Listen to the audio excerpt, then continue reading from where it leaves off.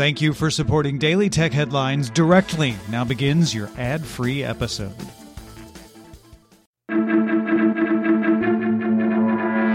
I'm Jen Cutter, and welcome to Daily Tech Headlines Week in Review. Google will soon start automatically enrolling users into two-step verification, although an exact rollout date was not announced. Users will require recovery information on their accounts, like a phone number or secondary email, before two-step verification is enabled. It's unclear if users can opt out once enabled. CNBC sources say Tencent is in negotiations with the Committee on Foreign Investment in the United States, or CFI-US, to allow it to keep ownership stakes in US-based game developers Riot Games and Epic Games. CFI-US had been investigating how both companies handled user data, with Tencent negotiating risk mitigation measures. Financial documents made public in Epic Games' lawsuit against Apple revealed the game Fortnite generated $9 billion in revenue in 2018 and 2019, and predicted almost $3.6 billion in 2020. Over 2018 and 2019, Epic Games' other games business generated $108 million. Epic Game Engine licensing brought in $221 million, and Epic's Game Store brought in $235 million. Facebook's head of Messenger, Stan Chudnovsky, said over 60% of eligible users on Instagram have opted into cross-app messaging with Messenger. The company eventually plans to integrate WhatsApp cross-app messaging, but needs to build end-to-end encryption into Messenger, which is not expected until 2022. A new report from Apple analyst Min-Chi Kuo claims Apple is working on a foldable phone, currently set for release in 2023. Apple will reportedly use an 8-inch Samsung foldable OLED display in the device and expects to ship up to 20 million units in the first year of sales. Twitter made its audio chat room feature Spaces available to any account with 600 or more followers on iOS and Android.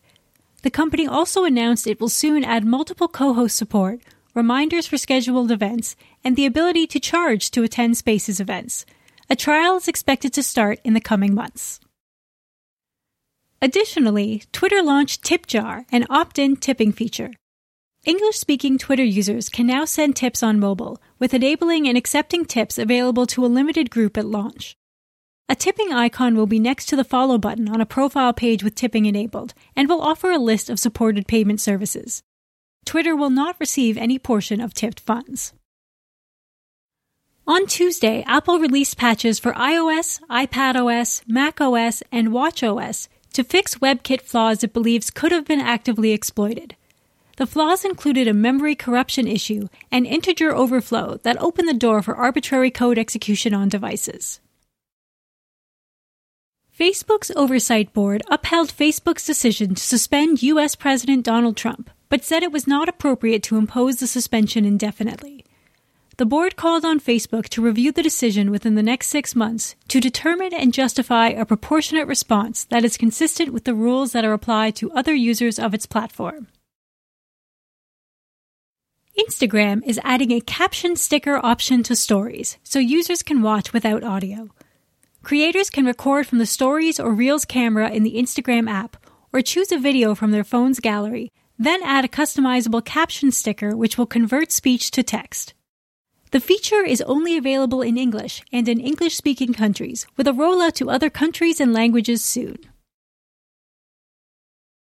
India's telecom ministry granted permission to Jio platforms, Airtel, Vodafone Idea, and MTNL to begin a 6-month trial of 5G in millimeter wave, mid-band, and sub-gigahertz bands.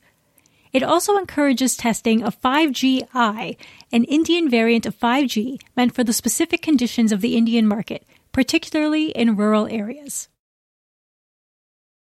Virgin Hyperloop CEO Josh Geigel told Reuters the company predicts commercial operations as early as 2027.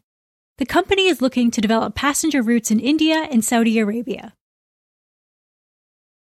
And in Nintendo's fiscal year-end earnings, it reported 28.8 million Switch consoles sold in the last year, including 14.7 million Switch Lites, bringing lifetime Switch sales to 84.59 million.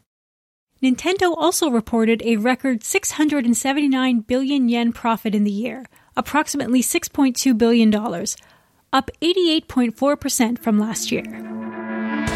For more discussion on the tech news of the day, subscribe to the Daily Tech News Show at dailytechnewsshow.com, where you can also find the show notes and links to every headline. Please remember to rate and review Daily Tech Headlines on your podcast service of choice.